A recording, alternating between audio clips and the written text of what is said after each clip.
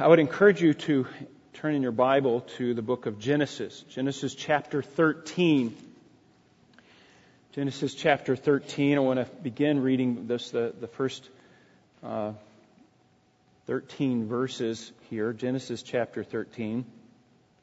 So Abram went up from Egypt to the Negev, he and his wife, and all of that belonged to him, and Lot with him. Now, Abram was very rich in livestock and silver and in gold. He went on his journey from the Negev, that would be the south country, literally what it says, as far as Bethel, to the place where his tent had been at the beginning, between Bethel and Ai, to the place of the altar which he had made there formerly. And there Abram called on the name of the Lord. Now Lot, who went with Abram, also had flocks and herds and tents. And the land could not sustain them while dwelling together, for their possessions were so great that they were not able to remain together. And there was strife between the herdsmen of Abraham's livestock and the herdsmen of Lot's livestock. Now the Canaanites and the Perizzites were dwelling in the land. So Abram said to Lot, "Please let there be no strife between you and me, nor between my herdsmen and your herdsmen, for we are brothers. Is not the whole land before you? Please separate from me. If to the left, then I will go to the right. If to the right, then I will go to the left." Lot lifted up his eyes and saw all the valley of the Jordan, that it was well watered everywhere. This was before the Lord destroyed Sodom and Gomorrah. Like the garden of the Lord, like the land of Egypt, as you go toward Zoar. So Lot chose for himself all of the valley of the Jordan, and Lot journeyed eastward. Thus they separated from each other. Abraham settled in the land of Canaan, while Lot settled in the cities of the valley and moved his tent as far as Sodom. Now the men of Sodom were wicked exceedingly and sinners against the Lord. Let's go to the Lord in prayer.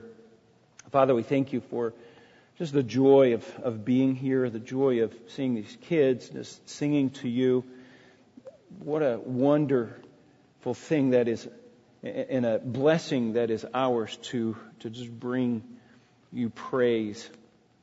Now, Lord, as we open your word and begin to expound it and look at it, may we glean things that will improve our lives, that will glorify and honor you, that will magnify your glory even greater in this world.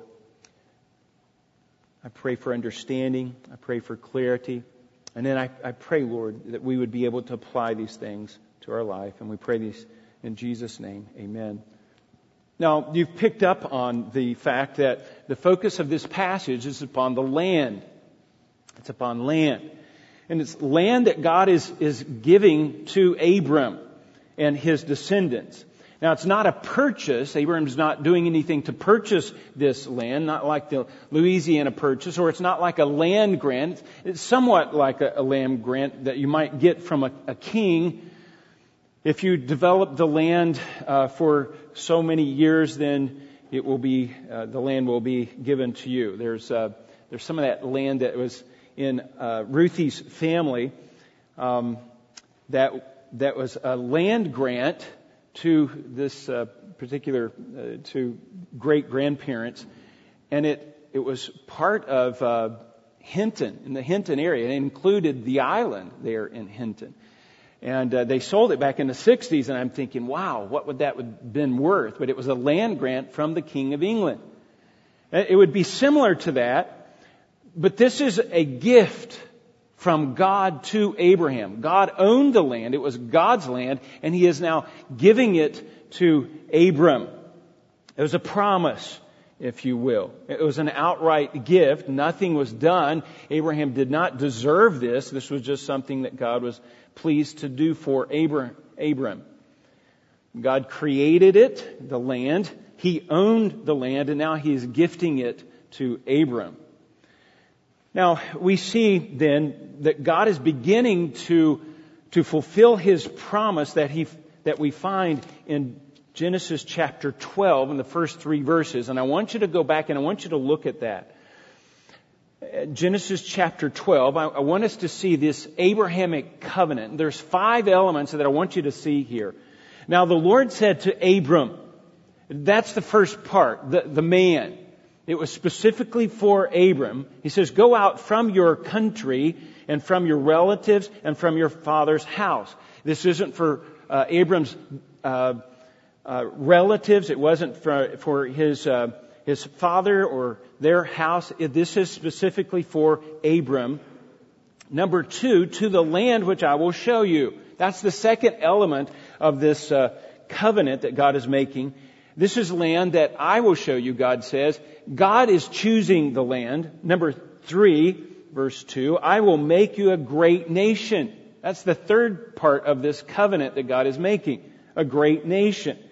All of the elements of a nation, the king, the borders, the land, the laws, the culture, and the population. The population were coming from Abram, the Jewish nation. And I will bless you and make your name great. Abraham's name was going to be great. That was another element of this covenant. It was a great name. He was going to be well known. He was going to have a good reputation. And the fifth element is I will bless, and so you shall be a blessing. You shall be a blessing. I will bless those who bless you, and to those who curse you, I will curse. And in you, all the families of the earth will be blessed. Abraham, or God is going to bless the world through Abraham. And He certainly did that through Abraham's descendants, all of his children, the nation of Israel. Through that nation came the Word of God, came the principles and wisdom to live by. Then ultimately came the Redeemer that we are saved through. Now that's in chapter 12. God committed Himself to this. Chapter 13, we're beginning to see that God is initiating this, and He's starting to work. And the first thing that He is doing then is bringing the man together with the land. Okay, that's what we're seeing in chapter 13. The name, the nation, and the blessing, that's going to come later. But we're dealing with the land here. Now, there's a lot of different uses for land. In Abraham's day, his wealth wasn't so much in the land like it is today, but the wealth would have been in the livestock. And we saw that early on in the passage that Abraham was pretty wealthy. But the land was a necessary part of that livestock. It was to sustain that livestock. But land was designed to be produced, to be worked. It wasn't to be wasted. It wasn't to be not productive. It was to be used. It had to be gardened. It had to be cultivated and nurtured. And God had chosen this land, and from this land, God is going to make this land flourish, and He is going to turn this land into the home of a nation through which He's going to rule the world. That's pretty lofty. That makes this land pretty significant. This is a land that God has chosen. And that's the storyline. That God is giving this land, significant land, to Abram. And folks, we even see the significance of this today. This is talking about the children of Israel. Abraham's children, Abraham's descendants. And Moses is writing these things to them so that they can understand how they need to know how this transfer came to be and their right to claim this land. Because Moses and Joshua were going to lead them into this land. And they needed to know. This was God giving this land to their forefather Abraham. But there's another emphasis here. The overall emphasis of the passage that we see from the New Testament comes from a passage I want to read to you in Romans chapter 15. I just want to keep this in mind. In Romans chapter 15, this is the way we need to see the Old Testament. It does apply to us today. Romans chapter 15 and verse 4 says, for whatever was written in earlier times, that would be the Old Testament, was written for your instruction, so that through perseverance and encouragement of the Scriptures, we might have hope. In the New Testament, Abraham was lifted up as an example of faith. And so we've been looking at a life of faith, a man who walked with God. So this isn't just about a land transfer. That's what Moses is communicating, and that's important. But it's also about Abraham's faith. And we've been looking at that for the past few weeks. That Abraham was a man of faith. Now, the question then is, in one part of this, or one way to look at this, is how did this land transfer? How did this come about? The nation of Israel needed to know that. And like I said, the significance of that is even felt today. There's still battles over whose land that is that Israel is living on now. And that is somewhat even shared in that area. But the emphasis that we want to bring to this is to see the life of faith from Abraham. That Abraham was set up as an example for us as a life of faith, a man of faith. And we see that God is beginning to establish His kingdom. But also we see that Abraham, you'll see this in this passage, his faith is much stronger than it was in chapter 12. He's a stronger, more robust faith. Now, we've looked at some principles, and I want to review these principles about faith. First of all, genuine faith is relinquishing, remember, genuine faith is relinquishing your trust in everything else. In yourself, as well as anyone else. It's relinquishing your trust in anything else. It's leaning not on our own understanding. It's denying self. Number two, genuine faith deliberately, intentionally entrust in what God says, or trust in what God says, His Word, His promises, that He is a promise-keeping God. And ultimately, we're trusting in the very character of God. Number three, genuine faith trusts God even when what we see is different than what God promises. In Romans chapter 8, we see that it's the final outcome is what we're looking for. It's the final outcome. And then last week we looked at genuine faith will be tested. God is going to test your faith. That's what He does. He does so to point out the weaknesses of our faith. That's what we saw last week. And Abraham failed that test, pointing out the weaknesses. But it also, He does so to strengthen that faith. That faith is like a muscle that needs to be exercised. So we see faith then is not a one-time act. For the believer in our context today, we have to understand that faith is not something, well, I did that when I was a kid. I put my faith in Jesus and I don't have to do that anymore. No, we live by faith. The Christian life is a life of faith. It's not a one-time act. That's not the way it works at all. In fact, I will go on to say is you cannot be a Christian and not be living by faith in the Word of God. If you're just ignoring the Word of God, not living by biblical principles, not living by the principles that God has established, then your faith is dead, like James would say. Now, the storyline is the transfer of the land, but the greater story here is Abraham's faith. Abraham's faith and the significance of this faith. Now we pick up the story in chapter 13, where we left off last week, and that is that Abraham was being essentially kicked out of the nation of Egypt. He's being forced out because he lied to Pharaoh. And he's kind of leaving with his tail between his legs here. And God had to intervene here and preserve the life of Sarah and Abram both. And so Abram's leaving this country, and he's probably a little embarrassed. Embarrassed in front of his family, in front of Lot, his nephew, and his wife, and the servants that were around him. He's embarrassed. That's where we pick up the story here. And so the first point, the first principle that I want to lay out here has to do with Abram's remorse for leaving the country. Now, just think about that. I want you to understand that. His remorse. Now, let's look at, again, verse 1. So Abram went up from Egypt to the Negev. Again, that's the south country. So he's coming from Egypt, which has been in the south, further south, and he's moving north, and he'll go up about in the middle of the promised land.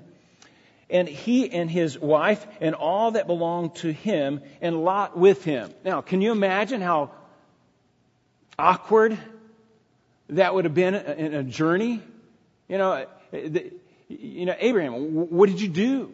Why did you lie to Pharaoh? I don't know how much, we're not told that conversation. If Lot had a conversation with him, or Sarah had a conversation with him. We're not told that. But I'm sure that it would have been awkward. He goes on in verse 2 to point out that now Abraham was very rich. And Abraham had moved from Ur of the Chaldees to Haran and accumulated wealth there, down to Egypt, accumulated wealth there, and then Hebron, and now Ai and Bethel. And through all of these journeys, he's accumulating wealth. That's what's happening in livestock, in silver, and in gold. Verse 3, he went on his journey from the Negev as far as Bethel, to the place, now notice this, he's nailing down a specific place, Bethel, to the place where his tent had been at the beginning between Bethel and Ai. So he's very specifically mentioning where his tent was, and even in verse 4, more specifically, to the place of the altar which he had made there formerly. And there Abram called upon the name of the Lord. So what's going on here? If you go back to chapter 12 and verse 8, you see this is exactly where he was before. Verse 8, then he proceeded from there to the mountain on the east of Bethel and pitched his tent with Bethel on the west and Ai on the east. And there he built an altar to the Lord and called upon the name of the Lord. It had been a while since Abram heard from the Lord. And maybe he's getting a little agitated and maybe a little nervous, and he builds this altar, calls upon the name of the Lord. Notice, though, he goes from Egypt to this same place. It's as though he is retracing his steps. Where was the last time I heard from the Lord? And he goes back to the same place, to the very specific place. And what does he do? At the end of verse 4, in chapter 13, Abram called on the name of the Lord. Now, I think what you have to do is you have to interpret this, Abram's actions here, in light of the Egyptian episode, that he is being chased out of Egypt. And I think what's going on is he's embarrassed. And he's running to God here. Where was the last place that God talked to me? After a disaster in Egypt, I think Abram's journey was back to this altar that he had offered a sacrifice on earlier, and he worshiped the God. It's very specific there. Where was the last place? And he's retracing his steps, and he goes back to this same place. And there's the principle here is that genuine faith runs to God, runs back to God for refuge. Genuine faith is going to be like a compass. It's always going to be pointing north. You can move that around, you can shift that compass around, and that needle may spin a little bit, but it's always going to go north. Genuine faith is going to be a persevering faith to the point it's always going to be going back to God. That's just the way it is. Running back to God, and I think that's what we see.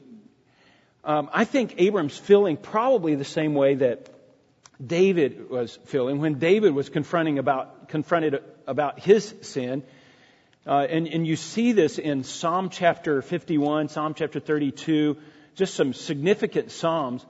But I want to draw your attention to Psalm chapter 38. Psalm 38 is just reading through this whole passage would be good, but just for the sake of time, I want you to notice some of the parallels here that you might see. My loved ones, verse 11, Psalm 38, verse 11, my loved ones and my friends stand aloof from me because of my plague. It's as though I have a disease. Nobody wants to come close. Nobody even wants to talk to me. Maybe Abraham's feeling that way.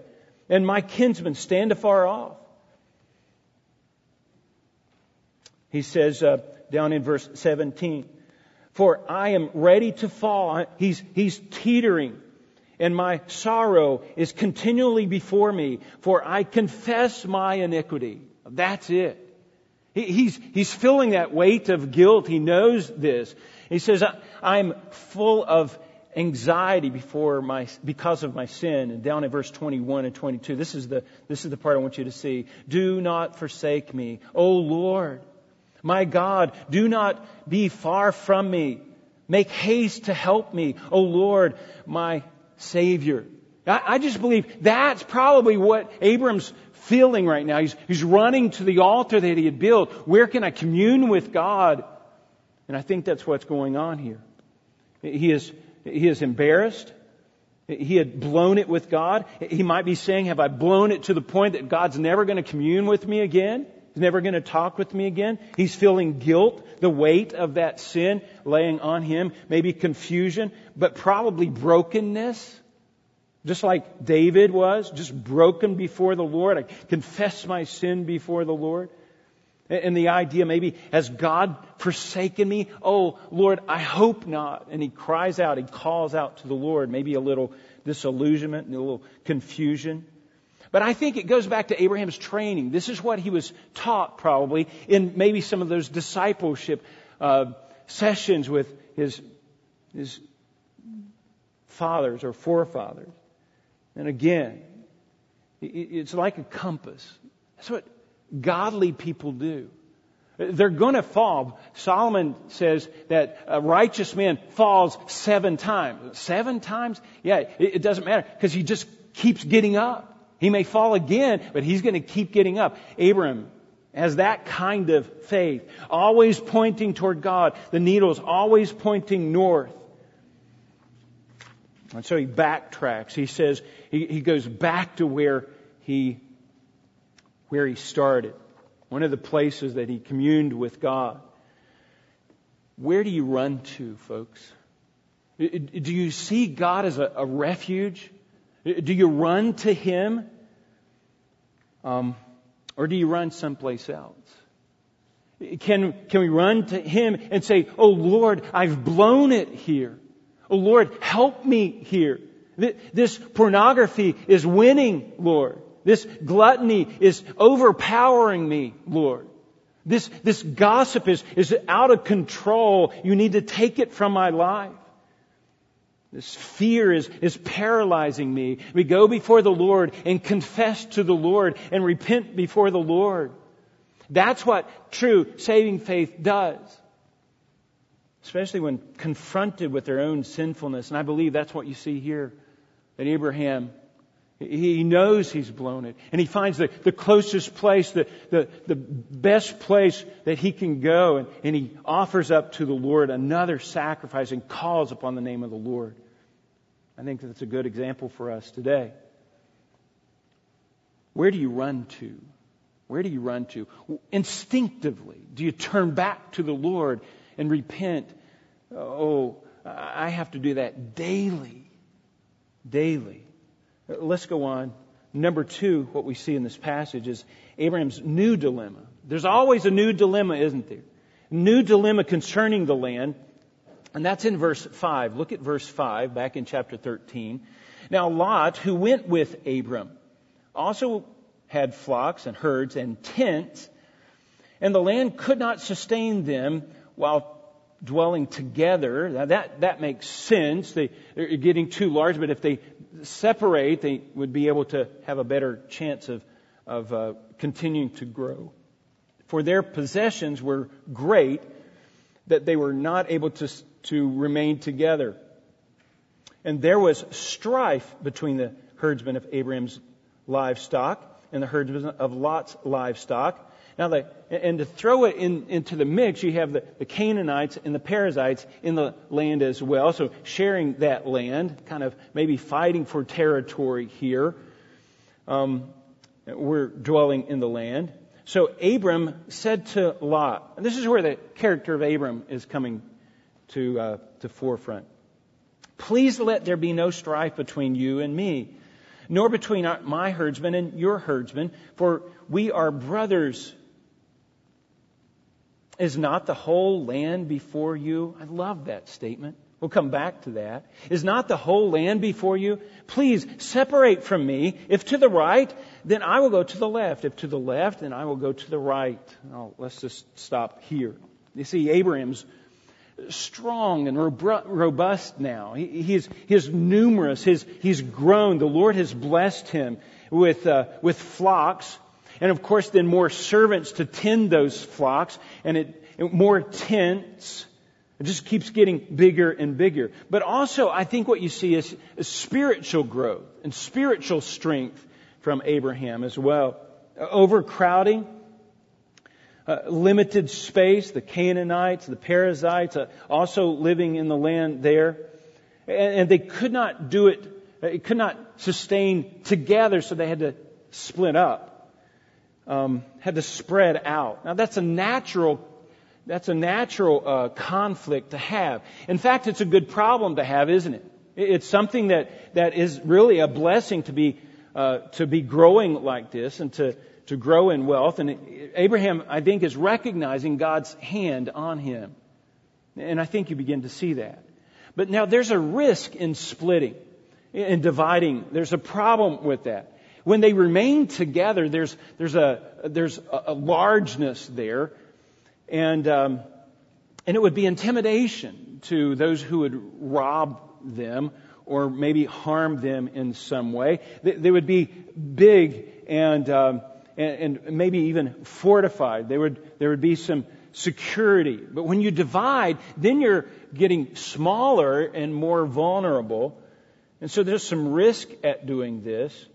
But Abraham says in verse 9, is not the whole land before you? And I think in that one statement is just the fact that God has blessed us. Look at the land that the Lord has given us. And again, I think he's showing his dependence upon the Lord. It's an exercise of faith. He's recognizing God's blessing on him. And so he gladly gives the first pick to Lot. He allows Lot to share in this. Now, what you begin to see at this point is you begin to see God's hand here at work. Because God is orchestrating this division. Why is God doing this?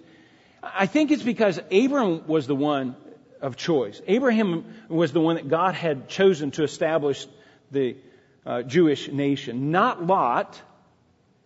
Lot was Abraham was Lot's senior here, but Abraham, in contrast, was allowing Lot to choose first. He didn't have to do that. God had placed His hand on Abram, but this is an act of grace. I think that's what you see. It's an act of grace. This is an attitude here that we need to develop today. It's an attitude of, the Lord has blessed me. And it's obvious. I have a provider. Whether I'm rich or poor, the Lord's going to take care of me. Lot, you choose. That's a wonderful attitude. It's free to let Lot choose. There's a comfort now in Abraham's faith and dependence upon God's sovereignty in his life. I think that's what you see. And I think that's a wonderful principle of genuine faith. Genuine faith becomes comfortable depending upon God. Becomes comfortable depending upon God. That's what Abraham was doing here, is feeling comfort and trusting in the sovereign hand of God. Now I think that's what we see, a principle that we see even in the New Testament is referred to today. I was surprised to hear this in Sunday school. The same principle, I think, that we see Abraham relying upon. And this is Philippians chapter 4 verse 11. Not that I speak from want, for I have learned to be content with whatever circumstances I am in. Paul is saying, I've learned to depend upon the sovereign hand of God. Whether I'm rich, whether I'm poor, you could look at the whole passage. That's all we'll read there. But the principle remains the same. Paul had become comfortable, but it's something that he had to learn. And it's a learning process just by the same thing that Abraham went through, of getting out there and allowing the Lord to exercise that faith muscle. And Abraham, I think, is just comfortable now. You know what? The Lord is going to provide for me. I have a heavenly Father. I have a provider. Now, let's just apply this quickly. We live in a dog-eat-dog world. The world is not a gracious place. We have to get out there, and it seems like today you almost have to have two people in the household working just to provide, just to get by today.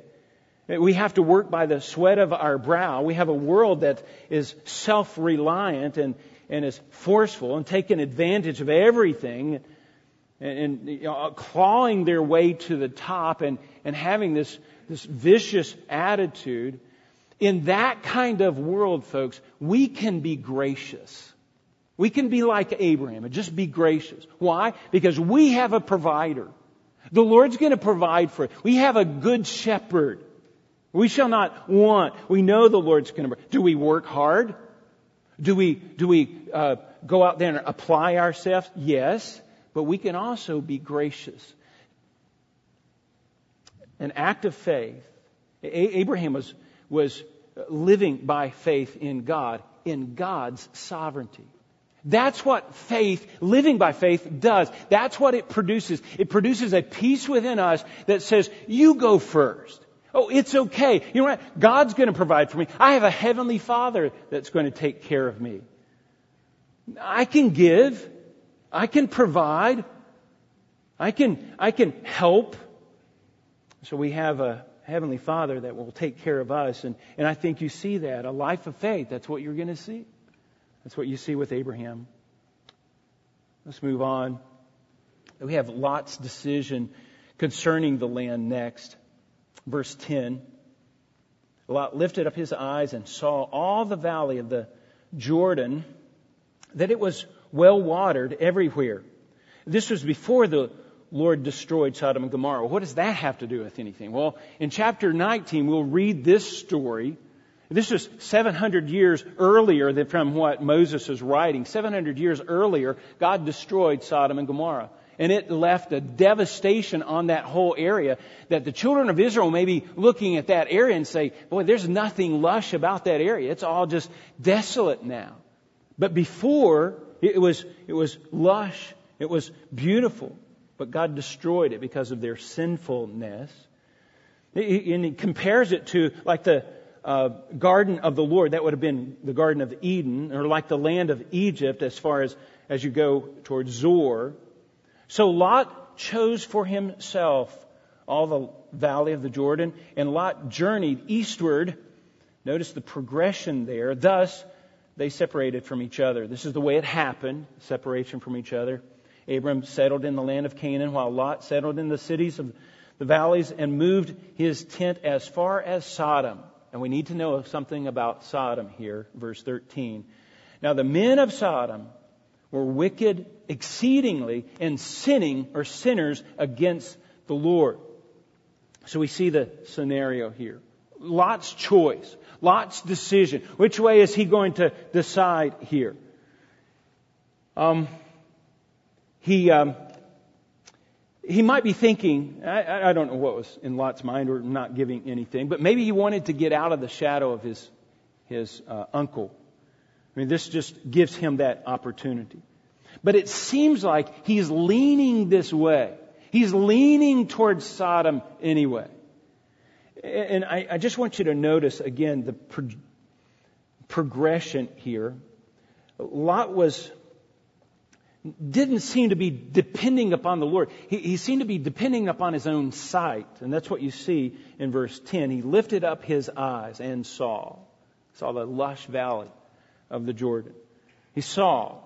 And then in verse 11, what you see, the progression here, he journeyed toward the east. Oh, look down there. And then you see him dwelling in his tent, and his tent was not far from Sodom. Tent as far as Sodom.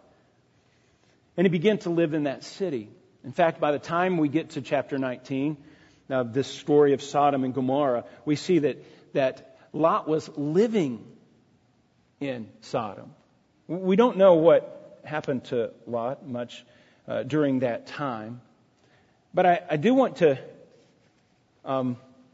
say that obviously this was not a good choice. This was fertile land, but it was masked by some dangers of Sodom and Gomorrah. It was an excellent choice from a selfish standpoint, maybe from the worldly standpoint, is a great choice, but ultimately, spiritually, it was not a good choice. And Lot's greed, it seems like, for this lush valley was exposed, and exposed him to the wickedness of Sodom. I like what John Calvin said. Even as he thought he was living in heaven, he had already sunk almost down to hell. That's pretty sobering. He was not so careful with his decision. It seemed to be based upon just the lushness of the land. Now, maybe Lot was just naive. Maybe he was a little innocent here. And I would like to think so. Maybe he just didn't know that he would get sucked into this world that he got sucked into. Maybe he thought, I'm a strong guy. I'm strong enough to handle this. Maybe he's a little overconfident. Maybe he's saying to himself, I'm a big boy. I can handle this. I don't need Uncle Abram. I'm my own person. I can handle this. And he just kind of moves toward the ungodly, toward the wicked. And we don't know what he was thinking, but we do know by the time we get to chapter 19, he has to be rescued from this city. And there's just a principle here, a principle that I want us to know, because this is concerning faith. That Satan is always there to lure us away from putting our faith in God. There's never time, and I wish it were so, that we would grow in our faith so strong that we're never lured away. But we are. Satan is there, always there, to dangle this lure in front of our faith, but it has a hook on it that's going to grab us. And John says, do not love the world or anything in the world. I like what 2 Peter gives us kind of a glimpse into Lot's life. 2 Peter chapter 2 verse 7. Let me read this for you. And if he rescued righteous Lot, so it wasn't that Lot wasn't righteous. No, he was still a righteous man. Now, the wife that he chose, the children that he had, the lifestyle that he was moving toward, had questions. And if he rescued, that's God, rescued righteous Lot, oppressed by, and this is Lot's life in this choice that he made, oppressed by sensual conduct of unprincipled men. Sensual conduct of, that's our day. If you're trying to be godly, you're going to have since that conflict, oppressed, it says, oppressed by the sensual conduct of unprincipled men. Verse 8, he says, for by what he saw and heard, that righteous Lot, or that righteous man, while living among them, this is in Sodom, felt his righteous soul turmoiled day after day by their lawless deeds. His heart was churning constantly. He would see these unrighteous acts. It says, then the Lord knows how to rescue the godly from the temptation. Now, Lot was rescued, and ultimately Lot was saved, and God pulled him out of that. But he didn't seem to have the self-control to get out of it himself. The Lord had to rescue him and to bring him out. There's a warning here, I believe, for us. Because so often, especially the church today, the church at large, seems to think we're much stronger, folks, than we really are. I don't think we're as strong. I don't think we're spiritually deep enough and theologically deep enough and biblically knowledgeable enough to handle the world. It's much more complex. We're much more naive than we should. And we think to ourselves, oh, I can go onto that website. Or I can go to that place. That's no big deal. I have grace. God is a God. He's going to judge my heart, not my actions. I can drink this. I can use that medication. I can say this. And that seems to be where things are going today, the Christian church. Those things are not going to affect me. I'm strong. Maybe that's the way Lot was thinking. I can control myself. And I think what it is it's the philosophy behind it. Philosophy behind a lot of the things that are going on. It's the philosophy that comes first, that we kind of buy into the philosophy first. It's not so much the beer commercial with the beer on it, but the philosophy behind the beer. And what we see, well, Netflix today. Let's just pick on Netflix. There's a whole philosophy behind Netflix, and it's a philosophy of reconstructing our society. And now, even I'm not talking about the bad stuff on Netflix. Even the good stuff is twisted in such a way as to confuse and demoralize sometimes, and reconstruct, if you will, the Bible. So much so that we are being renewed not to the Word of God, but our minds are being renewed to the world. And there's a whole philosophy that we buy into before we look at the naked bodies on Netflix. In fact, it's not so much about the naked bodies. I mean, we could probably handle that in our own, fleeing from lust. But we buy into the philosophy way before we get to that point.